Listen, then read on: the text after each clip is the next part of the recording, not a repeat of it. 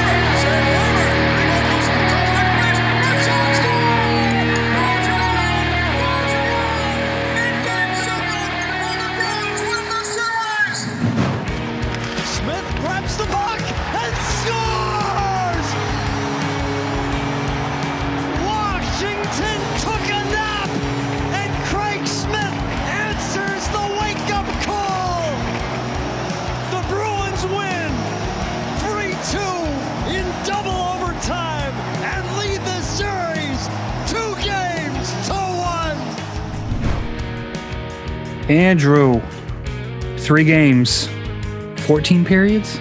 Is that right? 3, 6, 9. No, wait. 13. The 13 periods? 13 periods. 12 and a half. We'll call it 12 and a half. Too much hockey. Too much hockey. Too much hockey. For 3 nights, it's too much hockey, man. Like, can we just get a fucking regulation W? This series has been wild, man. I want a regulation win so bad, but just the fact that this series could easily be 3-0 Caps, yeah, and 3-0 Bruins, and then we meet in the middle and it's 2-1 is just. Did you expect this to be so evenly matched? I would say no, just because I think that the Bruins were the better team. But the Capitals are every bit as healthy as we expect them to be, or expected them to be, short of losing their starting goaltender right off the bat. For them to have run out 3 different starting goaltenders is wild to me. And honestly, I do think that just the eyeball test, I feel like the Capitals have looked like the more playoff ready team. Like they just have a little bit more just look of a team that's ready to be where they are. And the Bruins are getting no puck luck. They're getting not much help from the penalty standpoint. It almost feels like we are down 3-0 with how you're starting this. It kind of does. And I think if anything, we haven't seen the Bruins' best hockey yet, and we're up 2-1 in the series. That's a fucking positive, man. That's a positive, but you could also take it as oh God, when's the switch coming on for example, for someone like Pastrnak, who I'm gonna give you a hot take here. I think he's 100% physically. I don't know, man. I would like to believe that he's not. Yeah, exactly. Just based on it, like I kind of hope that he's not. He had some good looks yesterday. He also had some bad turnovers. He has, I don't want to say he looks lost on certain shifts because I don't think it's a forgetting how to fucking do his job thing. Yeah, I don't think it's that. He's grinding right now and it's becoming a mental thing. And it's not like it just started. This has kind of been going on for a number of weeks here. Yeah.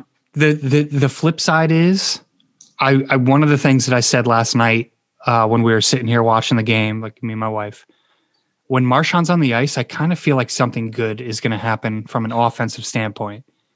Like he gives me confidence when he has the puck. He has taken away some of that confidence a couple of times when he didn't have the puck with stupid fucking penalties. Yeah, we're going to get into that. I have some thoughts about that. But he redeems himself, and I don't really know what to say about the way that game ended. I'm sure we're going to talk about that in a minute. But the fact that this team has won 2 straight overtime games and they're at home, and there's some fire in that team right now. They don't think that they're out of the game, and that is so important. And we have seen that from this Bruins team specifically before, where it doesn't matter where they are at in the game. They still believe in their mind that they have the ability to win it. And it's tough to say that because it doesn't seem to really come out until the end of the third period, like the last 10 minutes of regulation each game. Because during the second period yesterday, I was getting extremely irritated with watching the team. They just were not fucking doing anything. They're not skating hard. This team is supposed to have all the speed advantage, and then they pull it out, and all is well and good. And we're golden, and we're heading into another game on Friday. They were playing, I forget which period it was, but they got to a point where it looked like they were playing a prevent where I don't think the Capitals, I want to say it was the second period. I don't think Capitals had an even strength shot on goal in that period. Was that the second period, or was that? I'm not even sure. I have to look at that, but that stat was courtesy from our friend at Japers Rink, Greg Young. That there was a period where there was no even strength shots for the Capitals. And as crazy as it sounds, that's playing into the Capitals game plan. Yeah. They want you to go into the slog and counterpunch, which they've done several times in this series. Mm-hmm. That's why I don't understand why people want to bring in someone like Jared Tenorti or Trent Frederick to match their physicality. No, when Lauzon got hurt in game one, you bring in Connor Clifton for game two because you have to take the speed advantage where you can. Yeah. And you can't play that safe, play 15 yards back from the line of scrimmage style. Yeah, it's low event hockey, and sometimes it works, but that's not the start that you are playing the Capitals game, and that puts them at an advantage. Yeah. Two things that you're saying here is like the idea of we need to match their physicality. They basically did last night. I think we had 3 less hits. They did. The team's like very physical game. Bruins have not shied away from that, in my opinion. There's been some times where it looked like they didn't want the contact or whatever, but obviously you're not going to invite contact, but you're not going to shy away from it when it comes to you being able to lay that hit. You know what I mean? Like, so yeah. I have zero problems with that. And I agree with you 100%. Like while I think the Bruins are somewhat designed to be, as you say, a low event team, nobody has the advantage that we have in this series when it comes to speed on the Washington Capitals. They are a team 100%. That you should be gassing the entire fucking time. They should be on their heels. They should be worn the fuck out because they have big bodies who can't skate. They have big bodies who are going to get tired fast. That's what you have to take advantage of. And honestly, maybe that's why we're winning in these 2 straight overtimes. You know what I mean? Like we're not gassed. They looked blown up around halfway through that overtime period. They looked blown up, and they were just hanging on for dear life after that. Yeah. And that's the game. And that was when, shockingly enough, they put the gas on and just tried to skate them. And that's what you have to do, because you can do that. Well, I know there's a lot of old school hockey fans that say, no, it's physical. It's got to be physical. And yeah, you take the hits where you can get them, sure. But this team is designed physically to match up with that. Mm-hmm. But they have the horses that can outrun you. You can't hit what you can't catch. Yeah. I mean, what you're describing right there is exactly the play that we won the game on. It was a hustle play. It was a play that you caught them sleeping. Samsonov literally made the worst boneheaded fucking decision of his career. And we are fully aware that he's made some stupid ass decisions off the ice. But that play doesn't happen if Craig Smith is not 100% putting the fucking pedal down. Because that's all that was. He straight up saw an opportunity and stole it. And it was not exactly how I wanted or expected to see the game end. But man, that's such a deflating thing for that team. That one play right there could change this entire series. And did you see, please tell me you saw Alexander Ovechkin losing his goddamn mind on the bench at Samsonov. I'm going to be honest. And I don't know if this is going to be the popular thing because I saw a number of people on Twitter in the last 24 or so hours posting that they didn't think that was a good leadership thing for him to be pissed off and blah, blah, blah. That entire team is what he stood up for. He didn't stand up for the third, arguably fourth string goaltender at this point. You know what I mean? Like, he didn't stand up for the goaltender in that moment because that goaltender is outside of the Russian connection, become an issue in that locker room. What he did do is stand up for the rest of the players who busted their ass for over 4 periods and to let the game go on a fucking terrible mental, like just a terrible mental error. 100% agree with this take. You have to say something. And do you do it in that exact forum? Maybe not necessarily, but in the heat of the moment, yeah, we're going to break a stick. Yeah, we're going to chew you out. That whole team needs to know that I got you. Yeah. And that's the way I take it. And you know what? To sit here and compare him to Bergeron and his leadership style, or even Chara and his leadership style, absolutely they're different leaders. And do I think Bergeron would do that? No, but I don't think he would necessarily do it in the locker room either. I don't think he's going to blast anybody. There's more than one way to skin a cat. And like, yeah, sure. Optics wise, it doesn't look great. But you fucking nailed it a few minutes ago.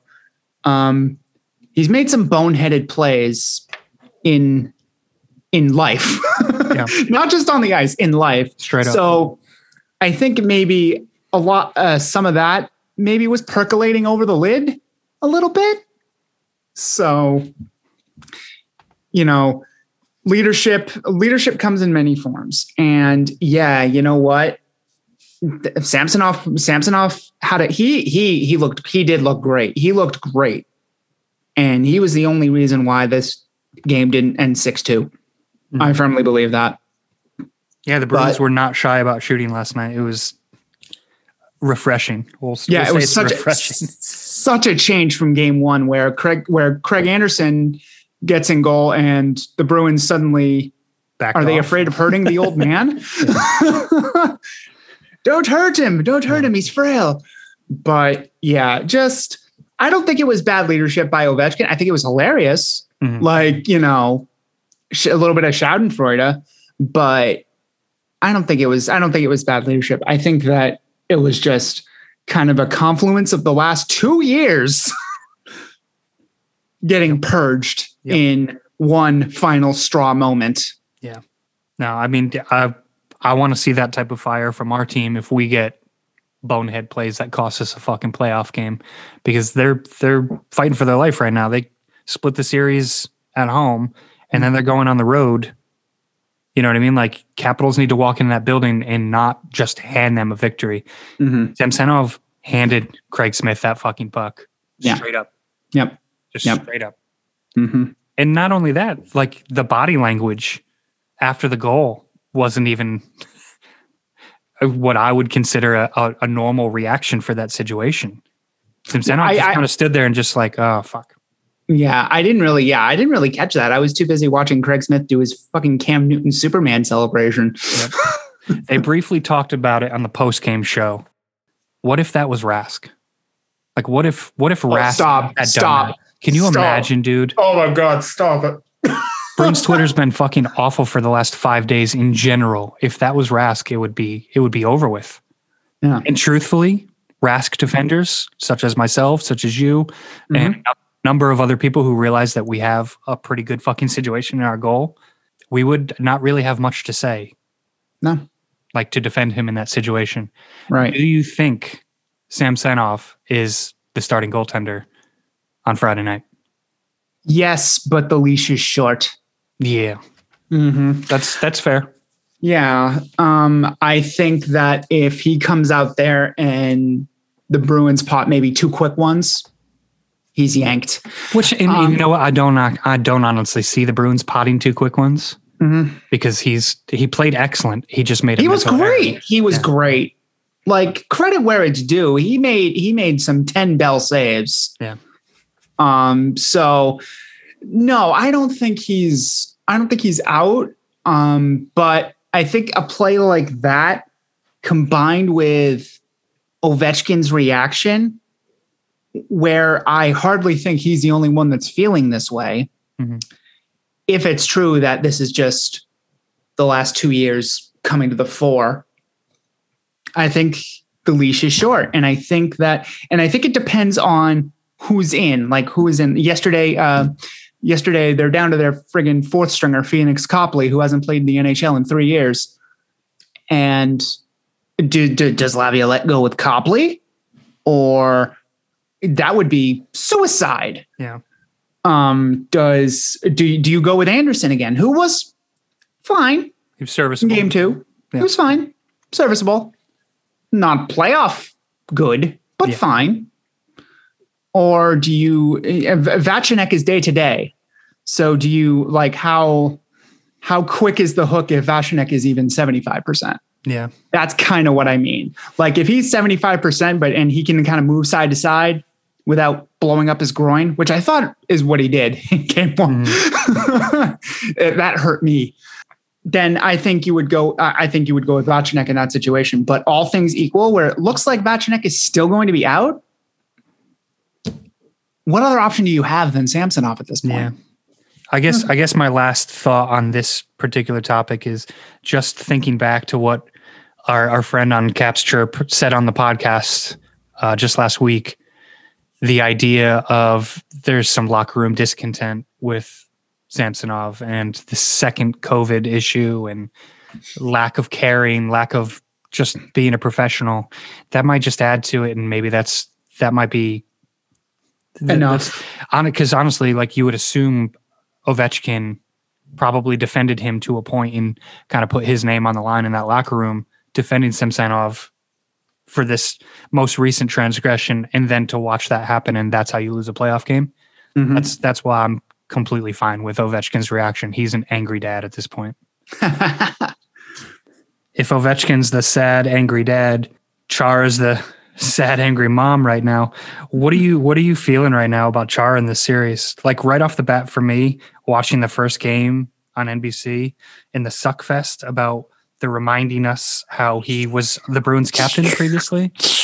Yeah, it was just so much. I'm so glad these games have been on Ness in the last 2 nights, but he doesn't look good at all. Which is the point a lot of us were trying to make back in December. I feel bad because I think me too. He has had a decent season. He hasn't been terrible all year, but no, his age is kind of showing in this series. And honestly, like looking at him, like playing this team, and the photo last night that got grabbed where he's just skating off sad and the Bruins are celebrating. It's just like it's bumming me the fuck out, and I really hope that this is it for him. I hope he calls it a career after this year, and this year can just be forgotten. And this could be Chara's Joe Montana to Kansas City year. Yeah, but I mean, so a couple of things have really stood out to me about Chara. Game 2, he had 4 shifts in the third period of a tie game. Game 3, double overtime, which is like 4.5 periods, which probably equated to about maybe almost 90 minutes of hockey.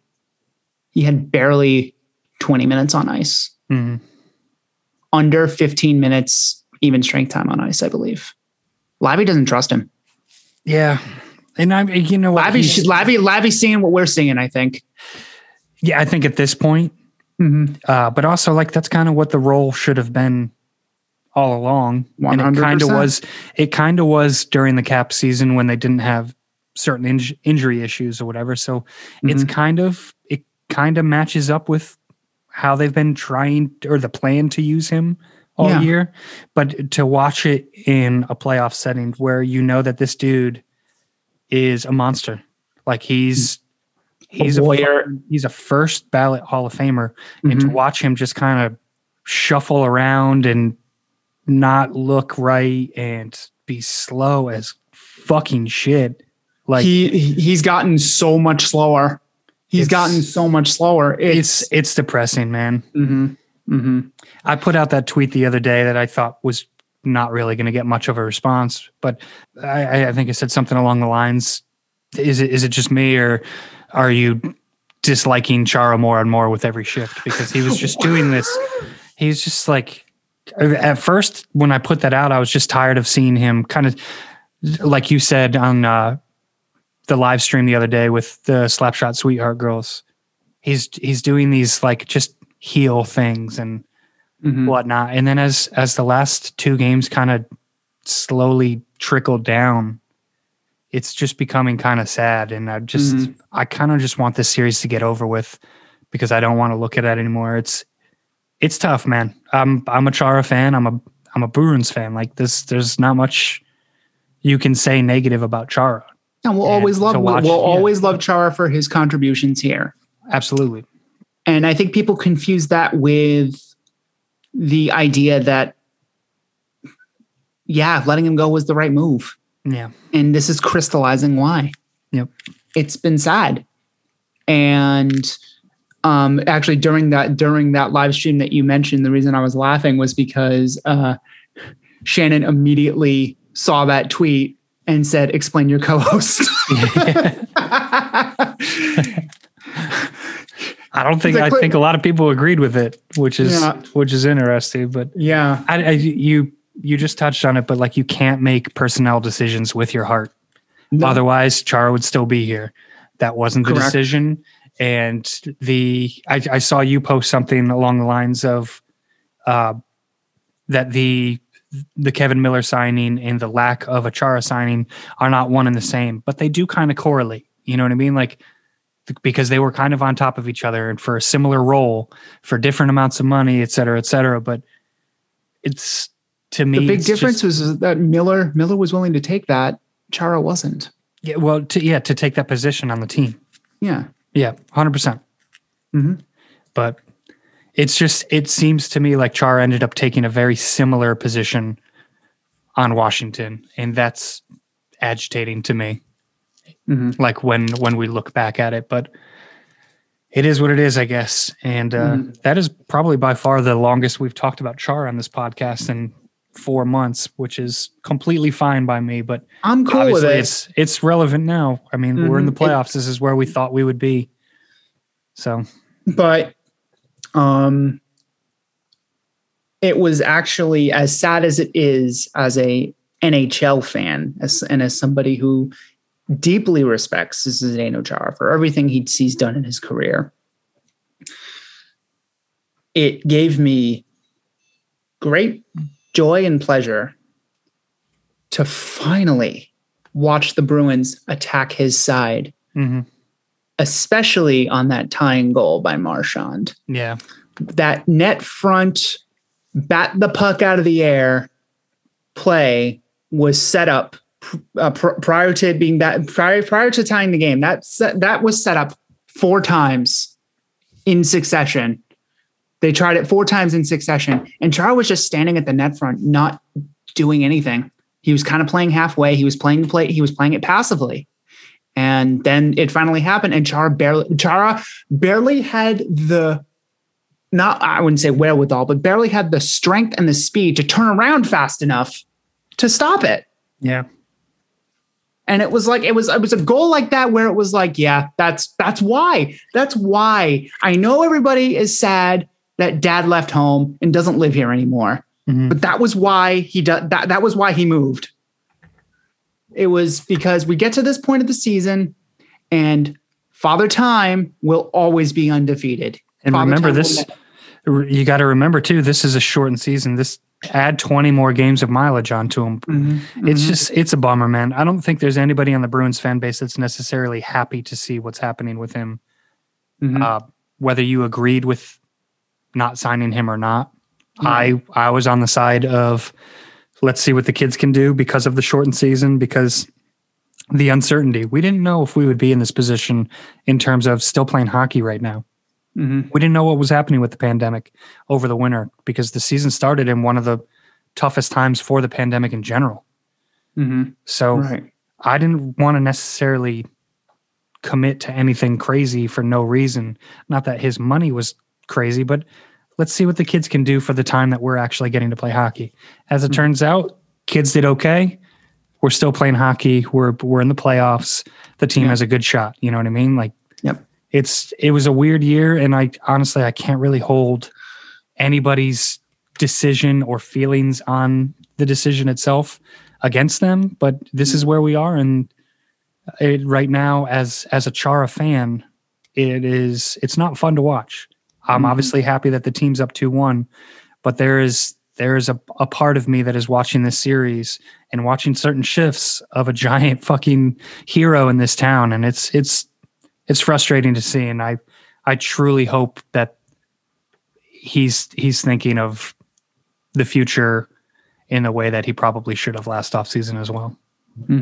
100%. I think the only way that somebody can truly understand their body's limitations is to go to that edge. And, you know, he thought he still had it. And for a time in this season, it looked like he did, but it's compounding. It was just compounded into what we're seeing right now. And the series is far from over. Like we're talking about a series right now that could easily be 3-0 Caps.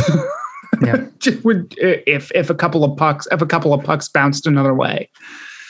But I absolutely agree with you. Like, what is their ceiling? Like, and how far can you ride Carlson and Orlov?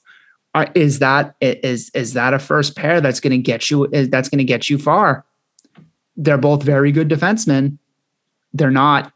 I don't think they're a defenseman that can carry you to that threshold as a pair. As far as how the team is currently constructed, the goaltending is still an issue, and the bottom pairing is obviously Lavi is very reticent to use at this point. So, do you think that there's any changes that Boston needs to make from a roster standpoint right now, from line changes and everything, the way that we saw certain players plugged in to cover Lazan and everything? Like, I'm not seeing a necessary change right now as it stands, but I've seen some people talking about, obviously you still have a good chunk of the fan base who is just up their own ass and livid that Frederic hasn't gotten any playing time, but that's by design, man. Like, Give me an absolute break with that. Oh my fucking God. I want to see him. Yeah. But right now I kind of don't. These games are too close, and he didn't look right the last couple games. He had 2 shots in his last 5 games. Is that good? I don't think that's good. No, not really. I don't put in Frederic. I make one change to the fourth line. However, it's not, but like you said, it's not necessary, but I would definitely look at it. Kuhlman for Wagner. Okay. I'd put a little bit more speed on the bottom 6. Kuhlman is lightning fast, and Wagner, to his credit, has been banging bodies, but he's been getting caved in. He's been one of the main culprits of the fourth line kind of not being up to snuff right now. I'd keep Terrelli and Lazar on left wing and center respectively, but I'd put Kuhlman in for Wagner. Okay. But that's the only change I would make. Well, I mean, I agree with you in the standpoint that I want to see as much speed as possible, specifically in this series. That doesn't mean I'm against the idea of putting Frederic in perhaps another series. I don't think we need to put him in from a physicality standpoint right now. I think absolutely the team is holding their own. So we don't need to just put out a goon right now. Like, we're already having some issues taking too many fucking penalties, and putting in a hothead like Frederic may not be the best idea. And also, you said this a few weeks ago, Frederic hasn't been that same type of pest the last couple of weeks that he actually got some ice time. He hasn't. His game kind of changed a little bit, and I don't know. It's just, let's get in a series against maybe Pittsburgh or something like that, or if the Islanders pull it off or whatever. Like, I can see maybe getting him in for a game or two in that. and seeing what he can give us. But I don't think he matches up right for what we actually need in this series right now. And especially with the fact that Frederick, for what he provides, is even more of a no-no because the refs are calling everything in this series. I don't think I have seen a series this tightly called to the letter in a long while. Have you? I can't remember where it's like you breathe wrong and it's called. I'm not exactly a fan of it. No, I mean, it's the playoffs. You want to let him play, but I have a feeling that might have come down from the league to some point with knowing that these teams have been chippy, knowing that there's the Chara thing and Tom Wilson's recent issues. Tom Weeson? No, Tom Weeson. Yeah, nope. Keep that in. But yeah, like Wilson's recent things and to call it tight, let's not let this series get out of hand. But meanwhile, you're letting other series get wildly fucking out of hand. So who the fuck knows? Right. It's just, I'm like, and putting Frederick into that kind of powder keg, no, thank you. Yeah. No fucking thank you. And not for nothing. Can we talk about another hothead for a second? Sure. He tied the game in the third. We love him. He's our rat. Bradley, my dude, stop trying to poke people's faces with your stick. Yeah, I mean, they're going to call that shit every time. I don't understand what he's thinking there. What the fuck? What the fuck is that? You just need more poise out of a veteran because he's had arguably his most poised year of his entire fucking career this year. Yeah, he has. And in the last couple games, he's done some stupid pest shit, but it's clear pest shit that's going to get called. And that's my problem. Be a dick. Be a dick on the ice. I don't care. Yeah. And talk shit, flex. That's draw fine. Penalties. Don't commit penalties. Yeah, and the thing about that was, okay, in game 2, there was a scrum between him and Mantha, and the ref separated them, and Marchand did the little poke, and Mantha acted like there was a sniper on the 9th floor. Yeah. and okay, fine. You get 2 for being a dick. You get 2 for being a puss. Like 4-on-4, let's play. He tried that with Brendan Dillon, and Dillon didn't move. Yeah, that's why he was the only one called. Yeah, I mean the initial that one led you're to a talking goal. about. Yeah, the first time around that could have easily just been match penalty, offsetting, if you will. But yeah, like if you're gonna do the same shit and not get that rebuttal, which hats off to Dillon in that situation. Like he drew the penalty, and Marchand put himself in a stupid position. So. So, I mean, I get what he's trying to do. I get that he's trying to get under the Cap's skin. Fine. Don't do a move that's already been called in this series. Like, did you have to think of something else because of COVID that you can't lick people anymore? So you're just going to kind of jiggle their noses with your stick? Yeah. Don't. I don't know. That really got under my skin. I mean, it could have cost us the game. Yeah, exactly. And you cost yourself a game or two. You cost yourself a series. So luckily he's been lights out on the other end of the ice. So yeah, he bailed himself out. Otherwise, that would be what we're all talking about today. Oh, 100%. Absolutely. He'd be the GOAT. He would wear the goat horns right now. Yeah. But we won, so who cares? Yeah. Winning cures a lot of shit. It does. It cures a terrible, terrible Bruins Twitterverse after game 1. And all of a sudden, R.I.P. Ty Anderson. It's just a mess, dude. Like, all right. If the Bruins had lost game 2, would you have gone with Swayman? No. If the Bruins had lost last night, would you have gone with Swayman? No, you just... Thank you. I don't understand it, man. Like, I get it. I'm super excited about Swayman, and the dude is the future. And depending on who you talk to, that future may be next year if Tuukka may actually retire or whatever the situation is, which I don't think is the best scenario. Can I just say, I love how he fucks with Joe Haggerty. I know I'm mentioning him again, but him specifically, because he asked him straight up, what are your plans next year? And Tuca, knowing that that's a fucking stupid question, just went, you'll have to wait and find out. And then he turns around and writes he's mum about his future. That must mean something article. He knew exactly what he was doing, and Tuca fucking baited him into it.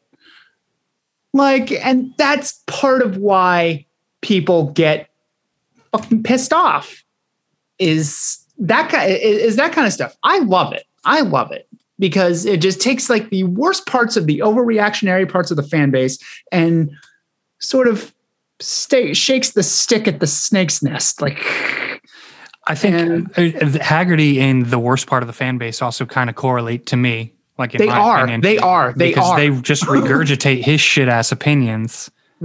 And like, I get it, man. He's a professional. He's been around this team for a long time. He also has his personal vendettas against certain people and broadcasts them like they are fucking facts sometimes. And that's what the lazy part of our fan base loves to cling to. It's the buzzwords. It's you feed the trolls, and that's what they're going to fucking do. And the second you see somebody say something shitty about a player, and then everybody just saying that exact sentence, basically almost word for word, and you could just scroll down your Twitter timeline and just see the same shit. It's so fucking irritating. But Haggerty's one of those guys that puts that shit out into the universe, and it's frustrating as hell. I just can't do it, man.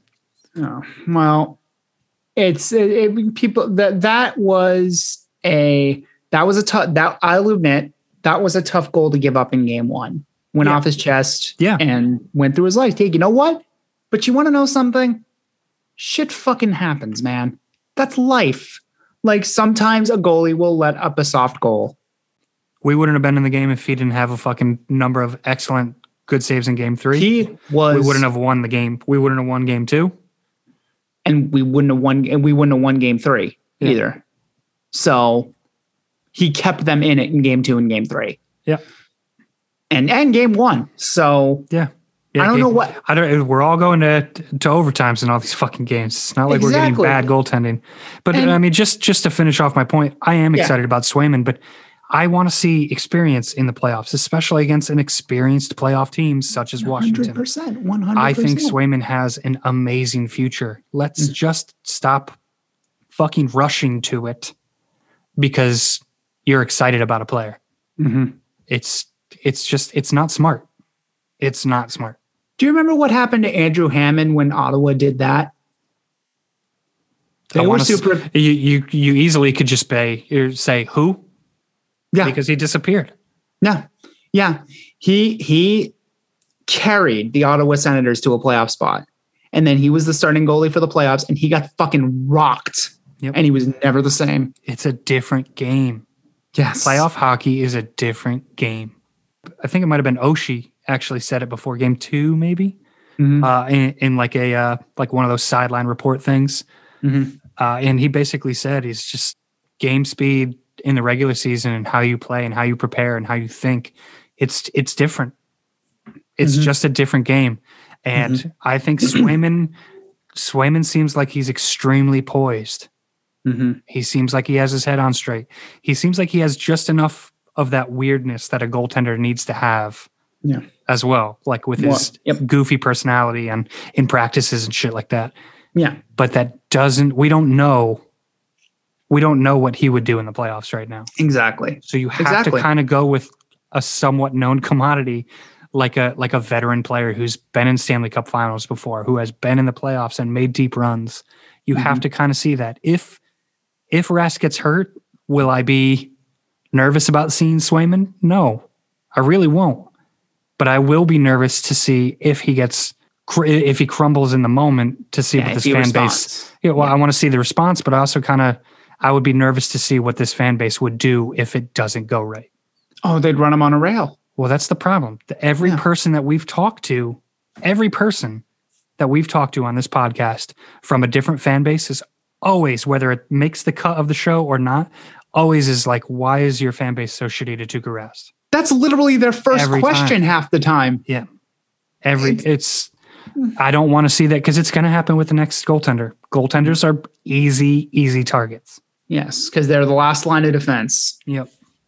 But Tuukka Rask has had a very solid series. Mm-hmm. Any other take on that is just personal vendettas. At least half the goals that's gone by him have been on at least 1 to 2 deflections on its way to the ice. You know what I mean? Like, yeah. That goal, the goal that gave him a 2-1 lead was just the goal that gave him the 2-1 lead was a deflection that was on the defense too, because I think it was Dowd was on the middle of the ice and no one was around him. Mm-hmm. Like there wasn't anybody back. It was just, how do you expect to stop that shot? And I know people like to look at his price tag and say, you're an elite goalie, you're supposed to stop that shot. I'm sorry, with what third arm he's going to grow out of his shoulder? Yeah, with all that money, you're buying bigger pads. Like, yes. What are you fucking talking about? Exactly. Like, and honestly, I hate it when like fans start talking about the money aspect and what their value is and stuff like that. That narrative drives me fucking insane because the flip side is you have certain players who take less money, and still play at an elite level. Money doesn't always necessarily correlate what production you're going to get. Nathan McKinnon is making less than $7 million. Yeah. Like, shut up. I don't know. I get frustrated when people want to sit here and debate a cash value of somebody. Mm-hmm. You're worth whatever somebody's willing to fucking pay you. End of story. Right. There's not a single person listening to this podcast who wouldn't take a little bit more money if it was offered to them. Exactly. The end. That's, that's why David Backes, when you put a 5-year, $30 million contract in front of him, what is he going to say? No, I think I'm more of a $4.5 million second line center type of deal. Yeah. The only thing you do when you take that kind of money is you do open yourself up for more criticism and stuff, and not necessarily more money, more problems. Well, that's it. That's fucking it. But I have zero problem with what they're paying Rask. Do I think if they re-sign him for next year or maybe the next 2 to 3 or whatever he decides he wants to actually do I think his money's going to be close to what he's getting right now? No. It'll be 75% of that if he's lucky. But but it is what it is, man. Like I'm not gonna sit here and criticize somebody or use their financial endowments basically to sit here and trash somebody for their performance. That has nothing to do with it. Yeah, they're worth being dictated by their bank account. Yeah. It's just, like you said, anybody's going to take that money. Anybody. How are you feeling going into the next games? Good. Yeah. I'm feeling good. I think that, like you said, you made a really good point. We still haven't seen what gear. We still haven't seen the full gear. We still haven't seen the top gear of this team. I think we might have seen the top gear for Washington, but we haven't seen it for Boston. And I think that's a positive because there's the ceiling's still up there. If we can hit another gear and preferably hit that gear before the last few minutes of the third period, we're in good shape. Right. And I think the way that the other night ended, I think the way that the game closed out is going to be play. Yeah, it could potentially be a tone setter for the way game 4 starts. That's what I'm most interested to see. That's the biggest storyline for me. It's that, and how is Samsonov going to respond? Like that's what this series is right now. And that's going to be that one right there. That second one's going to be the biggest storyline for me from a Caps perspective is how is Samsonov going to respond? Because he was like, I cannot stress this enough. He was excellent last night. He was excellent with the most boneheaded play of the playoffs so far. 2 things can be true. Yep. How do you want to wrap this one up? Actually, there's one more thing I kind of want to touch on. Sure. Are you okay with how Pasternak's looked? What? I set that up on a tee and nailed it. That's my co-host. Pasta, he hasn't looked right. And we touched on this earlier in the episode. I do think and would at least like to believe that he is battling something physically. I do think it has changed the perspective of the first line. I feel Bergeron is playing well. I think Marchand's playing very well, but they haven't gotten a lot of the tallies because Pasta's had some stupid turnovers. Pasta's had some missed open nets, and he's had some times where he's looking to pass because he's not comfortable or whatever the situation is on any given shift. Do I think that there's an issue for Pasta? Yeah, there's an issue right now, but I'm not condemning him because we're up 2-1, but he would be a GOAT right now, just as much as Marchand for the penalties or just as much as Tuukka for the goals or whatever. Like I feel he's going to get blamed for this, but luckily Taylor Hall has been fucking incredible and has a goal by Taylor Hall. But his play has taken a lot of the pressure off of somebody like Pasternak, who's supposed to be one of our finishers.